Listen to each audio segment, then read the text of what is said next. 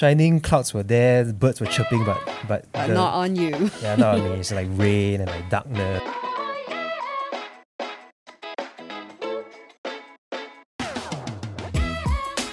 And so like I really struggled to find an answer as to why I felt this way. Was it a health issue? It really felt like a health scare because like I cannot be tired for no reason. And again, linking the whole thing to my dad again, like at first it was like my mom says something about herself, I'm worried. My dad says something about himself, I'm worried. And now it's circled back to me. It's like I'm not feeling okay for no reason. Is there something wrong with me now?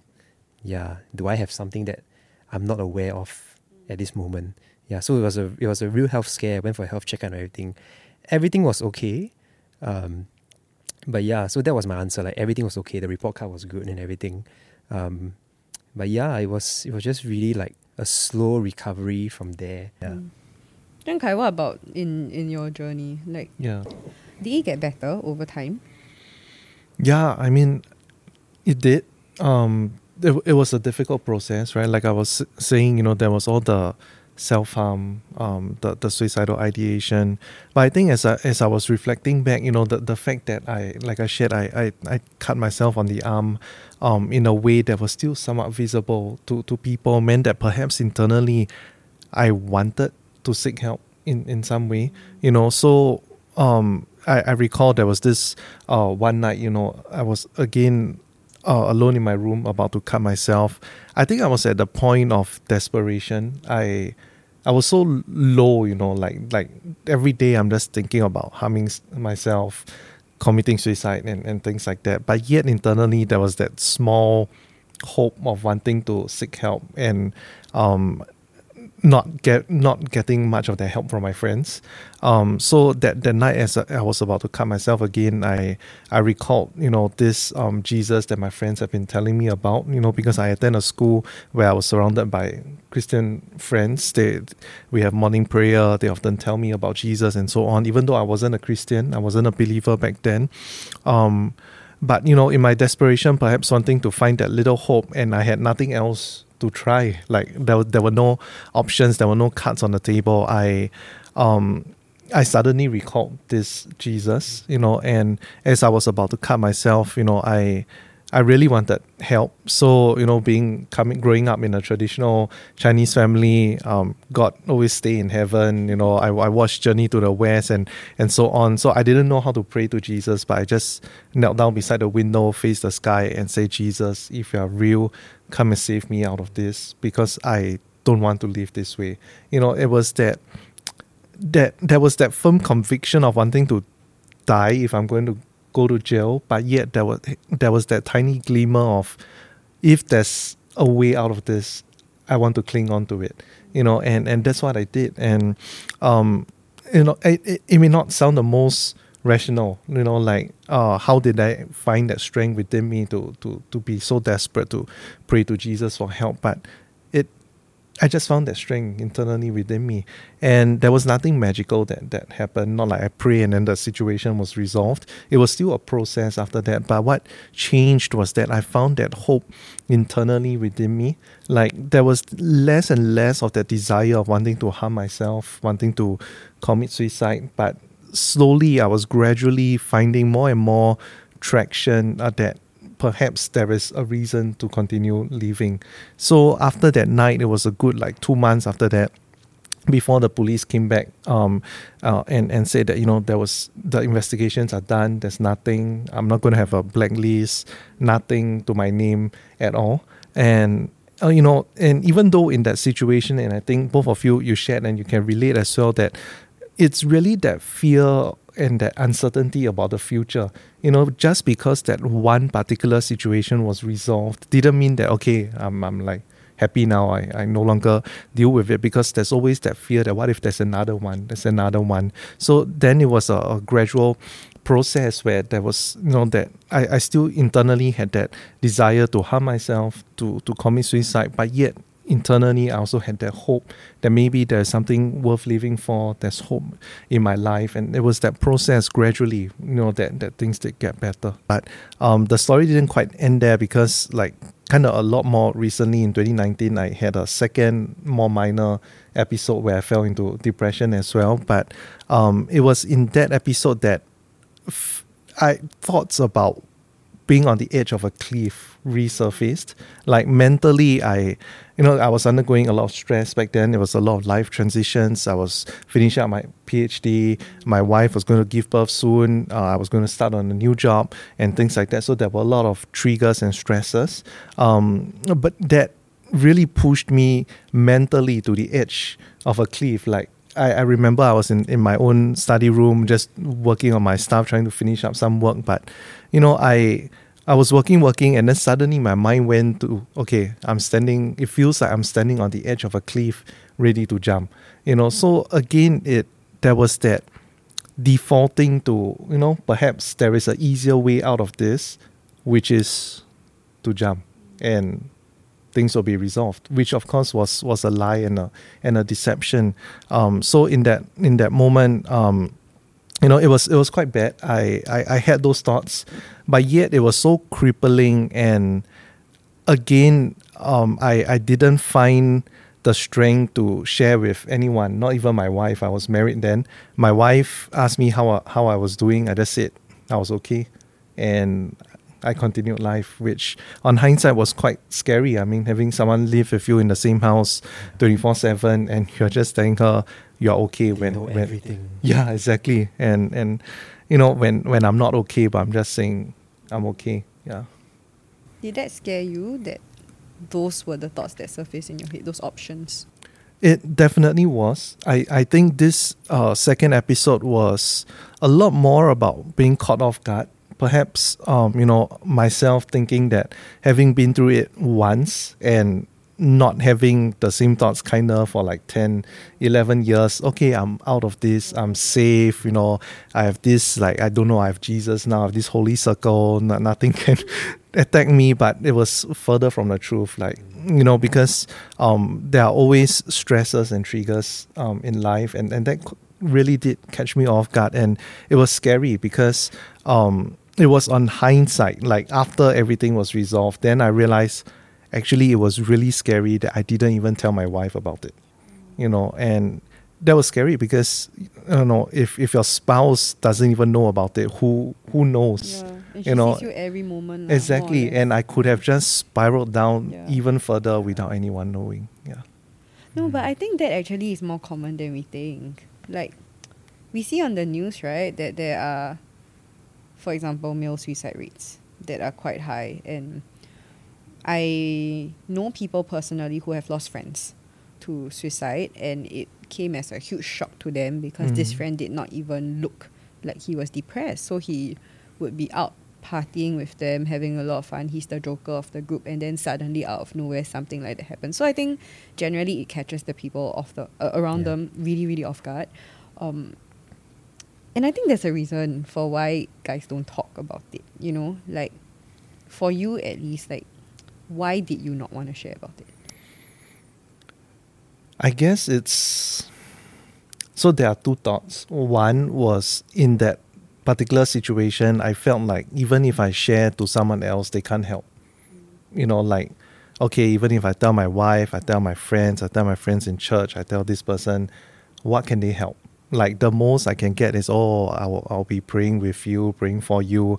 And at that point, I was at that point where, they are not going to provide any practical help anyway. So why tell them about it? So there was that sense of pride within me. And perhaps linked to it is also, growing up, I don't know about Ash, but growing up, I watched all the, martial arts shows, you are in, Shaolin and all that, guys don't kneel down. It's a men thing to bleed and not feel pain and things like that. So perhaps, there was that idea of being vulnerable is seen as being weak. And that was something that I grappled with because I didn't want to be seen as weak. Yeah. Wow. Did you guys seek professional help in that journey? For me, I did, because the panic attack was the final straw for me already, because I've been anxious for like 2 years. I just felt like enough is enough, you know. I decided like, okay, it's time. I need to go and get professional help already. I cannot live like this anymore. And then it was really good. Like, I feel like there was this freedom in just sharing this whole entire journey with someone who has zero bias against you. And they're just there to give you professional help.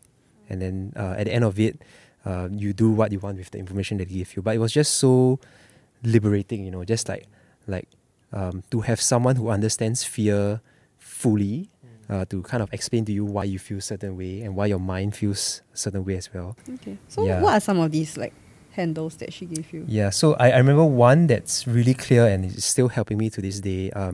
So she basically changed my whole perspective onto why I was so scared of my parents or even for myself, like having, you know, small little issues, things like that.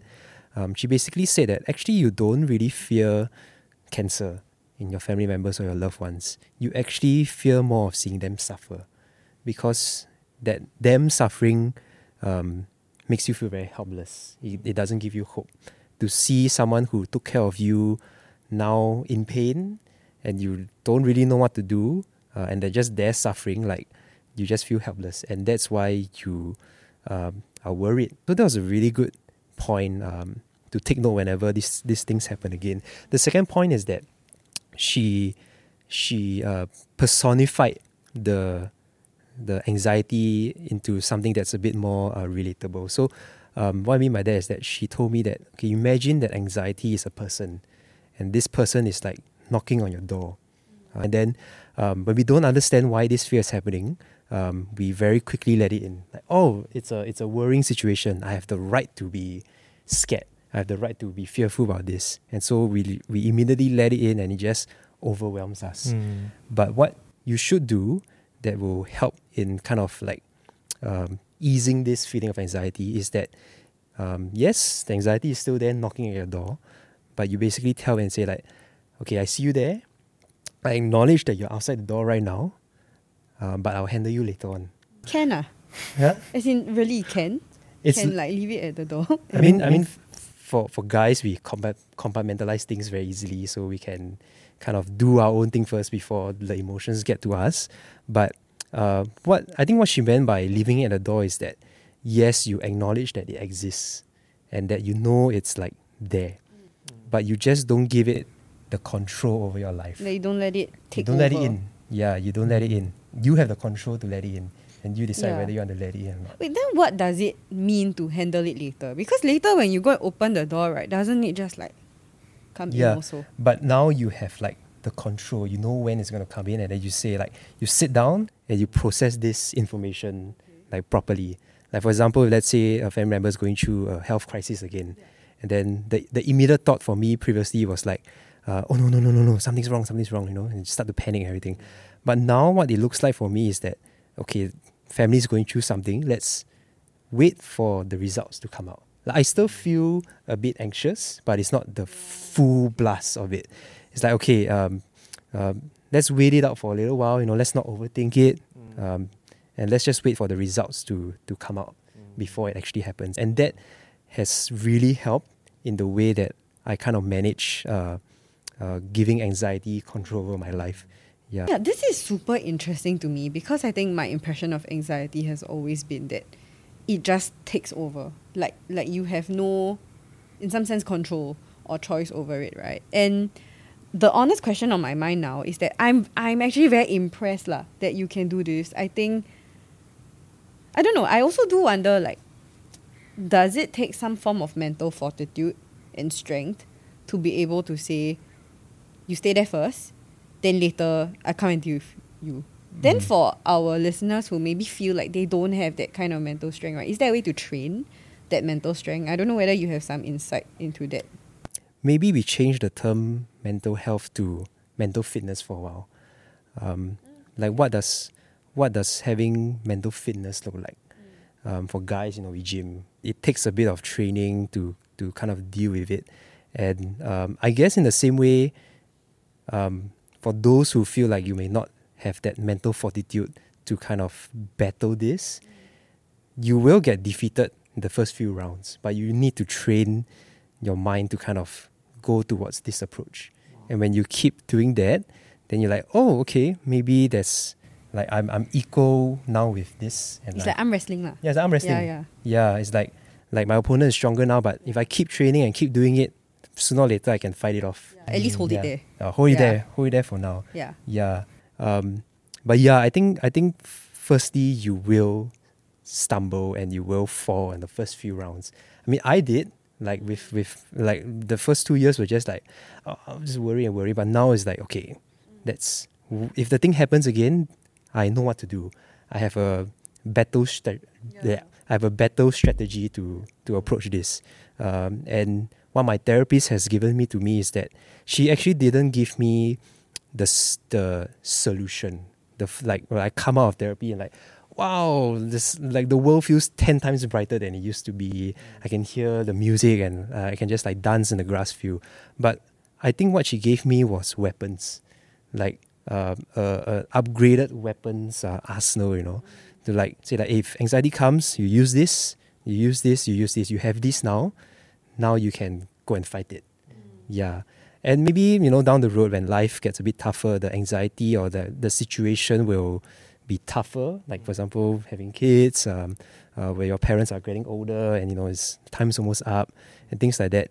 The situation will get tougher and the anxiety will grow as well. Yeah. But the weapons and everything, you will keep getting... And you get better at using it. You get better at using it. Yeah. So...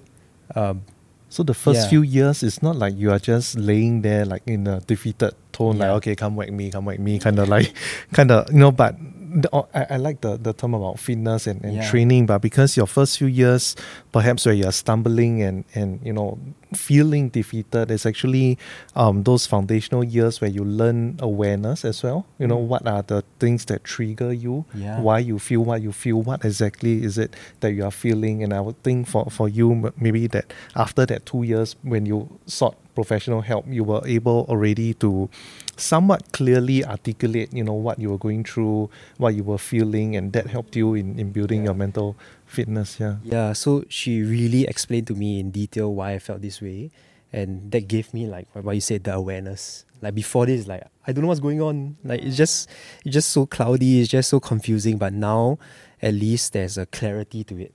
I feel like after this session, like the fog kind of got further. It's still there, the uncertainty is still there, but the fog just got further. In gamer terms, like your render distance become like further. No, it's like okay. It's all there in front of you, but there's a certain boundary that you cannot see yet, and that's for you to worry for another time. Yeah. Okay, I find this super intriguing, especially the idea of like, I think growing your mental fitness. Like, I want to bring it to concrete terms so that I think for our listeners, they have something that they can take away. What are some concrete things they can do to grow their mental fitness? Personally, for myself, I think talking to friends helped a lot in kind of processing this information, because they kind of give you like a third person point of view with the whole thing. And it's like getting a spotter at the gym.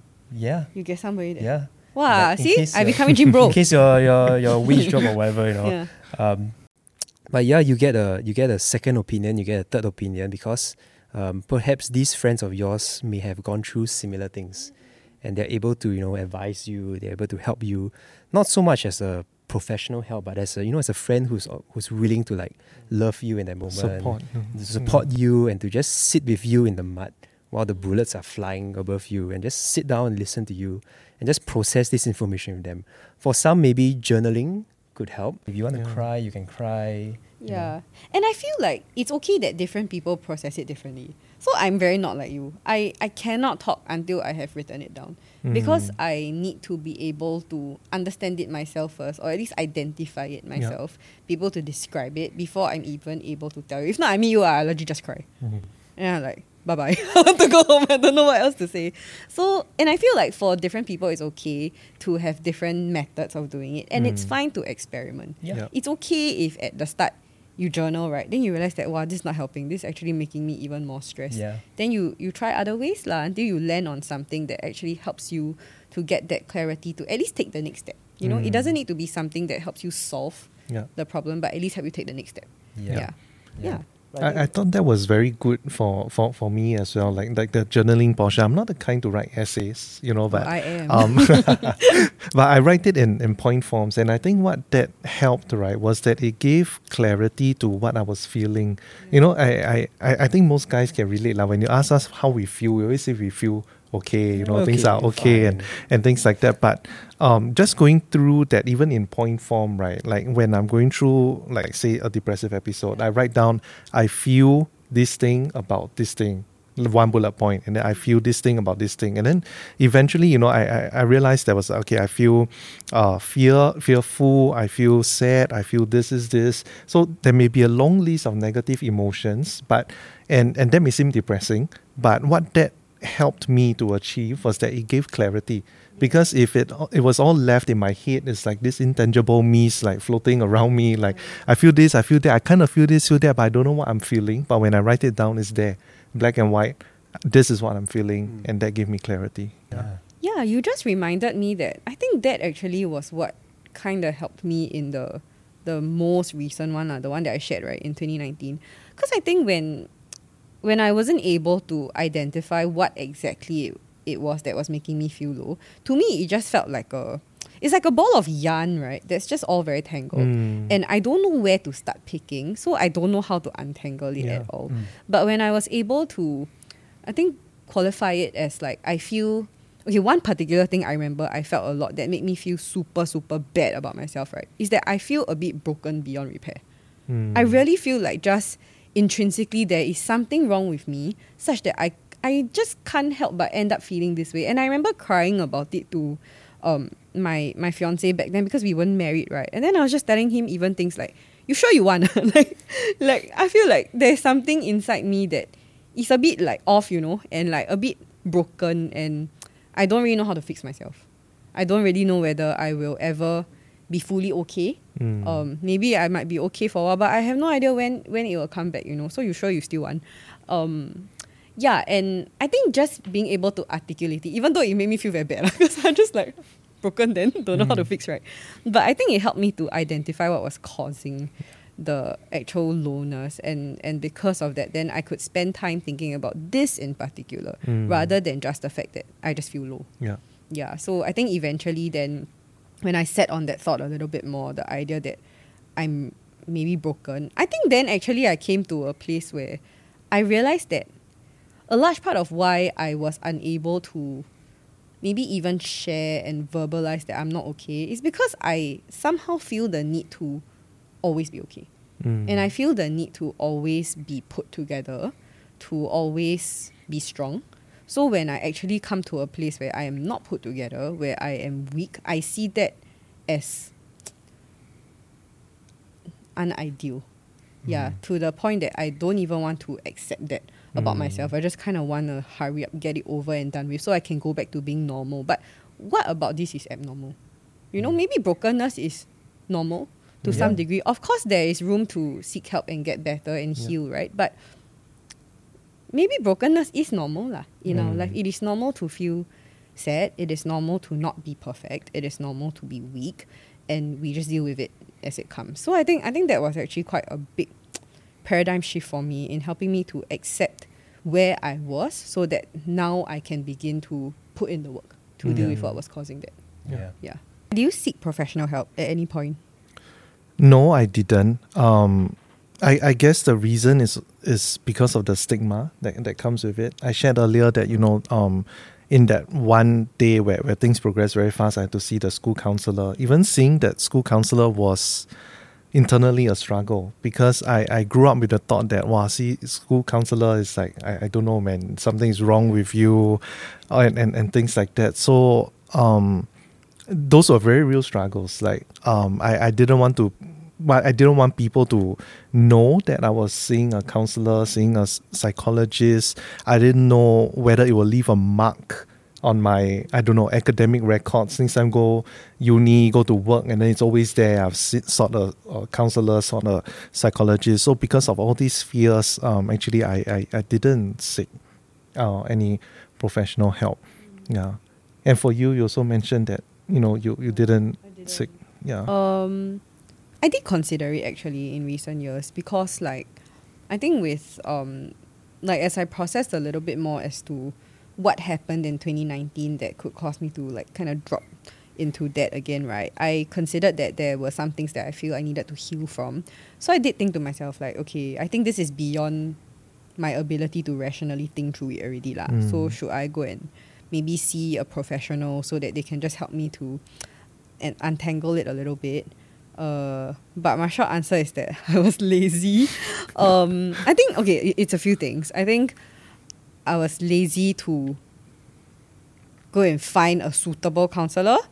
I was lazy to sign up for counseling, lazy to carve out time from my already very busy life to go and see a counselor, lazy to have to verbalize my entire thought process, struggle, cry about it, feel tired after crying, and then have to think, then now what?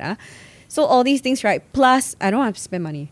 So I just felt like, okay, maybe I will try to sit on it a little while more, try and think through it a little while more, try and see whether it just goes away on its own. And the context is, right, I'm the kind of person that even when I fall physically sick, right, I do not go and see the doctor until it's like the third day. I was like, okay, sitting on it is not resolving it. I still have a sore throat. Maybe it's finally time to go eat some antibiotics, you know? So I'm that kind of person lah. So I think when it comes to my mental health or mental fitness, I also tend to think that way. Maybe there's a part of me that also feels like I haven't really hit rock bottom, you know? So maybe when I hit rock bottom, then I will really go and find some help. But as of where I am now, it seems manageable and it seems okay. But I have to say that I am not closed off to it lah. I know that in the years ahead, maybe if let's say it really, really happens again, it will always still be an option to me. I just really need to get over myself lah, and like my laziness to go and do something about it. Then I'm curious, right? Because you said that things are kind of like manageable right now and you didn't seek help, right? And actually for Ash as well, then how do you, regardless whether you seek professional help, how do you actually sustain your mental health, you know, or build your mental, keep building your mental fitness? I mean, for me, I think a large part of it was processing what happened in 2019. So when I fell into it again, it was quite similar to what you said about your PhD experience, right? Because throughout my uni years, I never really had an episode. There were days where I felt lower, but I knew how to manage myself back then. So I knew that, okay, it gets bad when I'm isolated, when I'm stressed. I can't do anything about stress because assignments are just coming. I just have to submit it, right? But I can do something about the isolation. So I would surround myself with friends. I would let them know actually that this season I'm a bit stressed. I'm a bit on edge, easily triggered. So I think that was how I dealt with it in uni. And then over time, I actually thought that I was done. Yeah, so when it started coming back in 2019, right, I think for the first part of it, I was just so pissed off.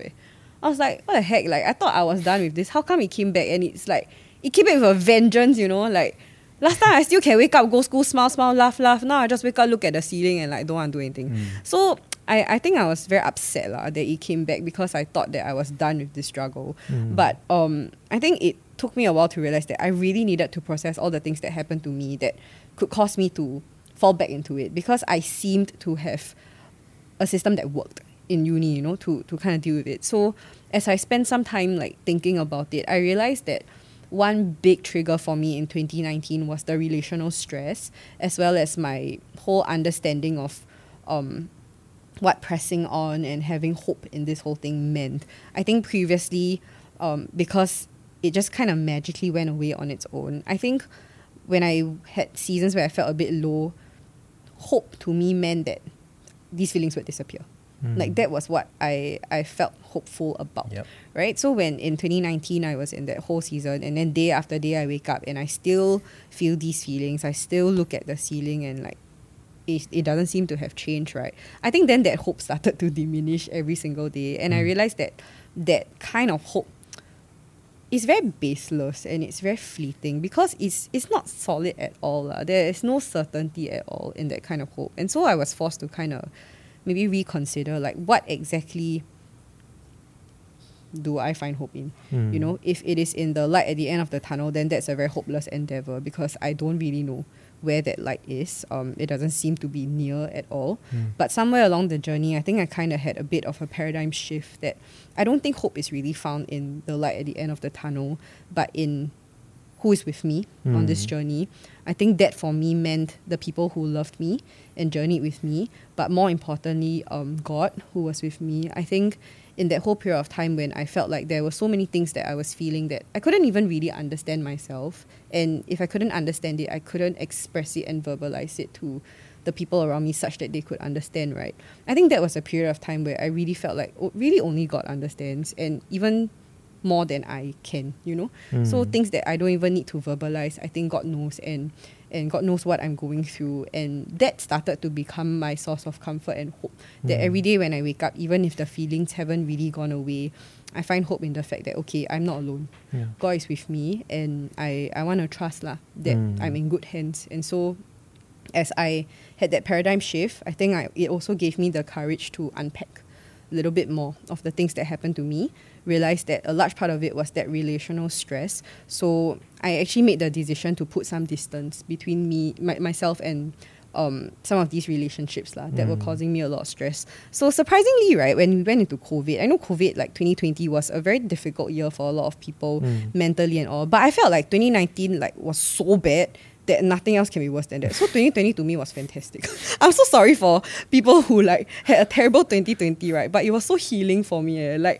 I was so happy during circuit breaker. I was so happy to Freedom. be stuck. Yeah, I really feel like just being in my room. Back then I was married already, so it helped that my husband was there with me. So just being able to have some space from these triggers to, I guess, focus a bit more on my own mental fitness and recovering and making sense of the things that happened to me actually was a very healing journey. And I came out of circuit breaker and COVID, I was like, yes, I can do life again, you know? So I think that whole period of time was actually quite helpful for my healing. So I think the whole idea of mental fitness, to me at least, what I have come to realize is taking stock of the things that happen to you. I live a life that I would think is quite fast-paced.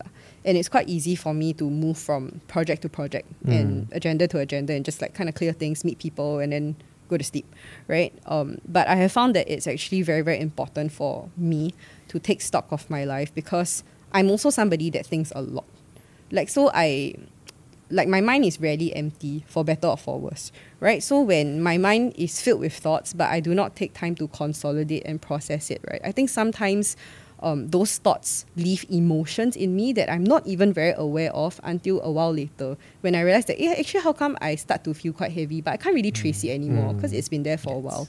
So it helps me to actually regularly take stock. And what I mean by regularly is actually daily. Every single day when I take the MRT home, right? Actually, that to me is my consolidation time. I will take time to think about what happened in my day, how did I feel about it, do I have the space to process this emotion now? And if not, then it's okay, let me put it aside. Over the weekend or on my day off, when I have some brain space to think about it, then I will pull it out to think about it, process it. If I need to have a conversation with somebody about it, I will. But that's how I kind of, in a sense, train myself to not have too much of an accumulation of emotions and thoughts that go unchecked. Yeah. You kind I of don't know. declutter your mind. And just Yeah, get rid of and I it. find that for me, I need to do it regularly because the clutter builds up quite quickly. Yeah. Yeah. Is that the same for you, Ash? I mean, what was your journey? Is it also that same hope? Yeah. So I think if we go back to 2021, up to the point of 2023, I've been praying about this for a very, very long time, 2 years. I remember every time these situations kind of happen, I will kind of turn to God, like most of us here, when we just say God, can you help me through this? Can you help me to see the light at the end of the tunnel, or release me from this? Maybe a breakthrough in anxiety means God completely takes away my anxiety. Maybe a freedom in all this means God just takes away the suffering, But actually, it's not like that. The truth is that it's not like that. I was at work, and then there was a guy who came in to pitch one of his projects to us. And what he said to me really caught me off guard. So when it came to my turn, he just said, as I was praying for you, the Lord gave me an impression that you are a thinker and you have a lot of thoughts in your head. And that you've allowed these thoughts to consume your peace. And it has really just crumbled you, But it says in his word in Isaiah 26 verse 3 that He keeps in perfect peace those whose minds are fixed on you. Trust in the Lord forever, for He is an everlasting rock. And so as you allow God to speak to you as you sleep, as you rest, as you continue to dream, He will give you the rest you need as long as you fix your mind on Him. And then He ended. And that's when I was like I froze for a minute. And He looked at me and was like, did I get it correct? Then I said, yeah, you did. It felt as though like God suddenly held me in His hands and just told me like, I've heard every prayer. I've heard every cry you ever gave. I've heard every sigh. I've collected your tears in this bottle, and I've seen all these things that happen, and I've heard you. It was just this like, wow, it's very, to know that these 2 years of prayers were answered through a guy that I didn't, like we all don't know, is a complete stranger. That was the last, like, you know, the final chop in that story. And so that gave me a lot of hope, in that I know that in those situations where it feels like there's no hope, that when we pray and that God feels silent, that our prayers are not answered, I know that the silence has a reason, the silence has a purpose, and that if God had answered those prayers immediately when I asked them, this whole thing would just seem like, oh, okay, it's just another answered prayer, that's it. But the fact that this was answered through a random stranger just solidified more that the Lord heard. Yeah, and this gives me a lot of hope today, because I can, you know, just pray about anything. If I feel tired, if I feel like something's wrong in the family, I can just like give it to Him and just say like, God, I feel really tired about this. Even though it may not be answered at that moment, but I know He hears and that He will answer at the right time. I think what these experiences helped me through my friends, my family, therapists, and this experience with God, right? It really helped me to kind of create a new network, a new path in my brain, in that originally it was like every time something bad happens, it just goes straight to cancer, this bad situation, you know. But now, because of all this, there's it sort of formed a new way, in that, hey, actually things are better than it seems to be, and that I shouldn't keep taking this like broken path. There's a new path that's laid out for me now, and this is where my mind should go, you know, like the Lord hears, your friends and families are there for you, and use these weapons that your therapist has given you to fight this. It really helped in a way whereby my thoughts start to become healthier. It's a little bit more positive, although sometimes, yes, I know that after this whole experience, stress, anxiety, and bad circumstances will happen again. It's no doubt that it will happen again. But at least now, I have all these reinforcements and kind of like armor to protect me, and also weapons to fight it. These are not promises that it will not happen again, but these are promises that it will get better. Wow. Yeah, I personally learned quite a lot from our session today. I mean, because we have never been to therapy, so you are our stand-in therapist today. But I sincerely did learn a lot. I think even that whole reframing to mental fitness and seeing it as a journey that we all can kind of take the next step in and get stronger at, right? I think was a very refreshing perspective for me. And just to shout out to our listeners, I think we are in no way licensed therapists, even though Ashley has a lot of handles, right? Like, we are also still very much on this journey, and I think we acknowledge that everybody's journey with mental health, mental fitness, mental wellness can be quite different. But along the way, what we are doing here today is simply just having an open conversation and also sharing some things that we have come to realize helped us and has worked for us.